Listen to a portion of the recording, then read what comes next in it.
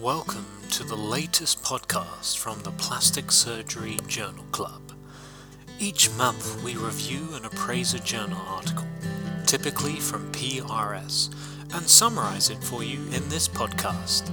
The full journal can be obtained from the PRS Welcome back website. to the September 2017 Plastic and Reconstructive Surgery Journal Club, coming to you from Sydney, Australia. This is Damien Marici. I'm with Dr. Anya Smielkowski. The next paper is Prepectoral Breast Reconstruction, a safe alternative to submuscular prosthetic reconstruction following nipple-sparing mastectomy. This is by Spadani et al., published in the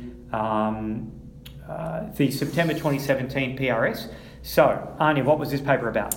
This paper is about subpectoral placement of expanders and that it can lead to significant pain and animation deformity in patients undergoing nipple-sparing mastectomy.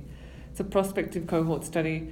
The patients included in the study were females undergoing prosthetic breast reconstruction after nipple-sparing mastectomy under a single surgeon from 2012 to 2016.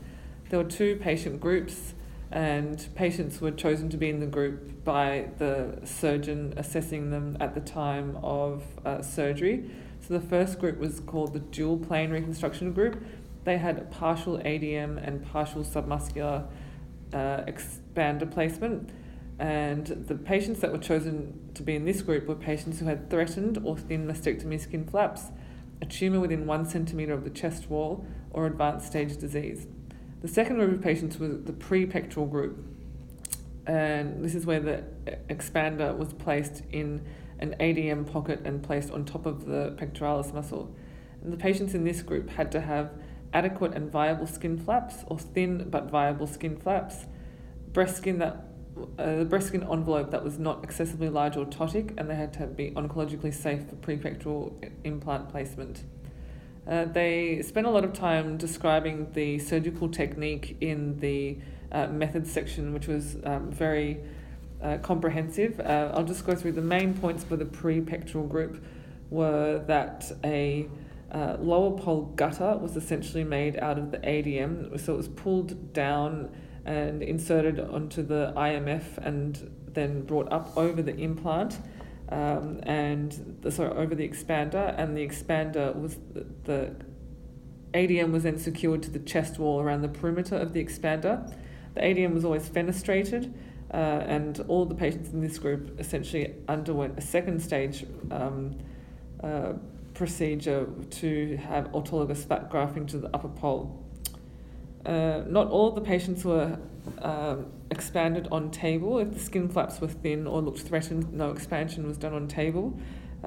Expansion otherwise started at 2 to 3 weeks, and the prepectoral group was underfilled, according to this group. Second stage exchange was usually performed through the mastectomy incision in non-irradiated breasts, or if it was irradiated, it was performed through a new incision. The measures that they looked at was the overall complication rate, as well as the rate of hematoma, seroma, prosthesis explantation, partial or complete nipple loss, and infection rate.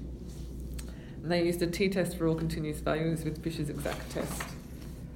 The results, so there was 115 patients, 186 breasts in the dual plane group with a mean follow-up of 12.5 months, and 51 patients, or 84 breasts, in the prepectoral group with a mean follow-up of 11.7 months. The complication rate of any complication was 18.8% in the dual plane group and 17.9% in the prepectoral group. There was no statistically significant difference in the complication rates between the two groups. However, in the patients who had post-mastectomy radiation, this was 24 patients only, the rate of expander migration was higher in the dual plane group at 47% versus the prepectoral group at 14.3%. And the p-value for this was 0.013.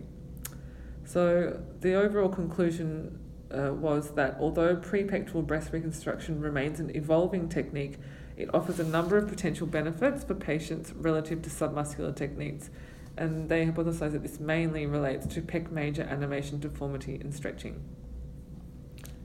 Okay, look, I certainly thought this was a very interesting paper. This was a technique that Maxwell's group published on recently, and certainly in their discussion paper they sort of re-emphasised some of what they thought were the important technical points. one of the things which certainly differed from the experience of many plastic surgeons is where we tend to overexpand when we're doing a two-stage implant-based reconstruction.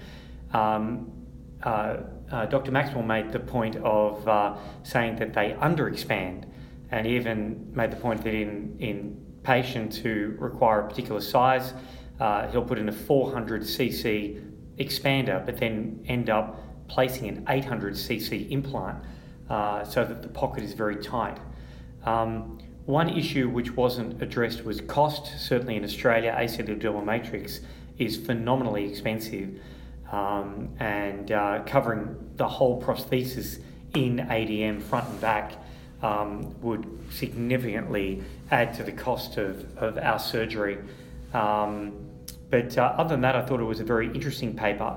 Obviously, the two groups are selected by the surgeon. They're not a randomised group. They've been selected based on the viability of the skin flaps and oncological factors as well.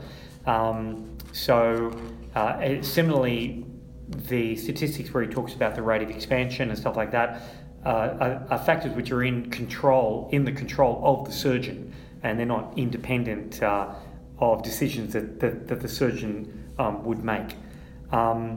I think that animation is a very real concern for many patients, and as long as the cost-benefit analysis works out, this is certainly a good way to prevent animation deformities in patients undergoing implant-based breast reconstruction. Is there anything else you'd like to? I think it'll be interesting to see what the longer-term follow-up is of these patients, especially to have a look at the rate of capsular contracture, and also to assess the aesthetic outcome and the difference in the patient satisfaction between the two groups, to see if the patients are happy with the end result with the prepectoral group versus the dual plane group. And essentially the take-home message that I got from this was that prepectoral breast reconstruction using ADM has similar or no worse complication rates than the dual plane breast reconstruction in patients post nipple-sparing mastectomy in the short term, and that the critical things are that patient selection and assessment of mastectomy skin flaps are critical steps in decision making for appropriate techniques of reconstruction. Okay, thank you. Thank you for listening. For more of our podcasts, head to soundcloud.com or subscribe to us on iTunes and search Plastic Surgery Journals. Remember to like us on Facebook and follow us on Twitter. Thanks also to the PRS Journal team for their ongoing support.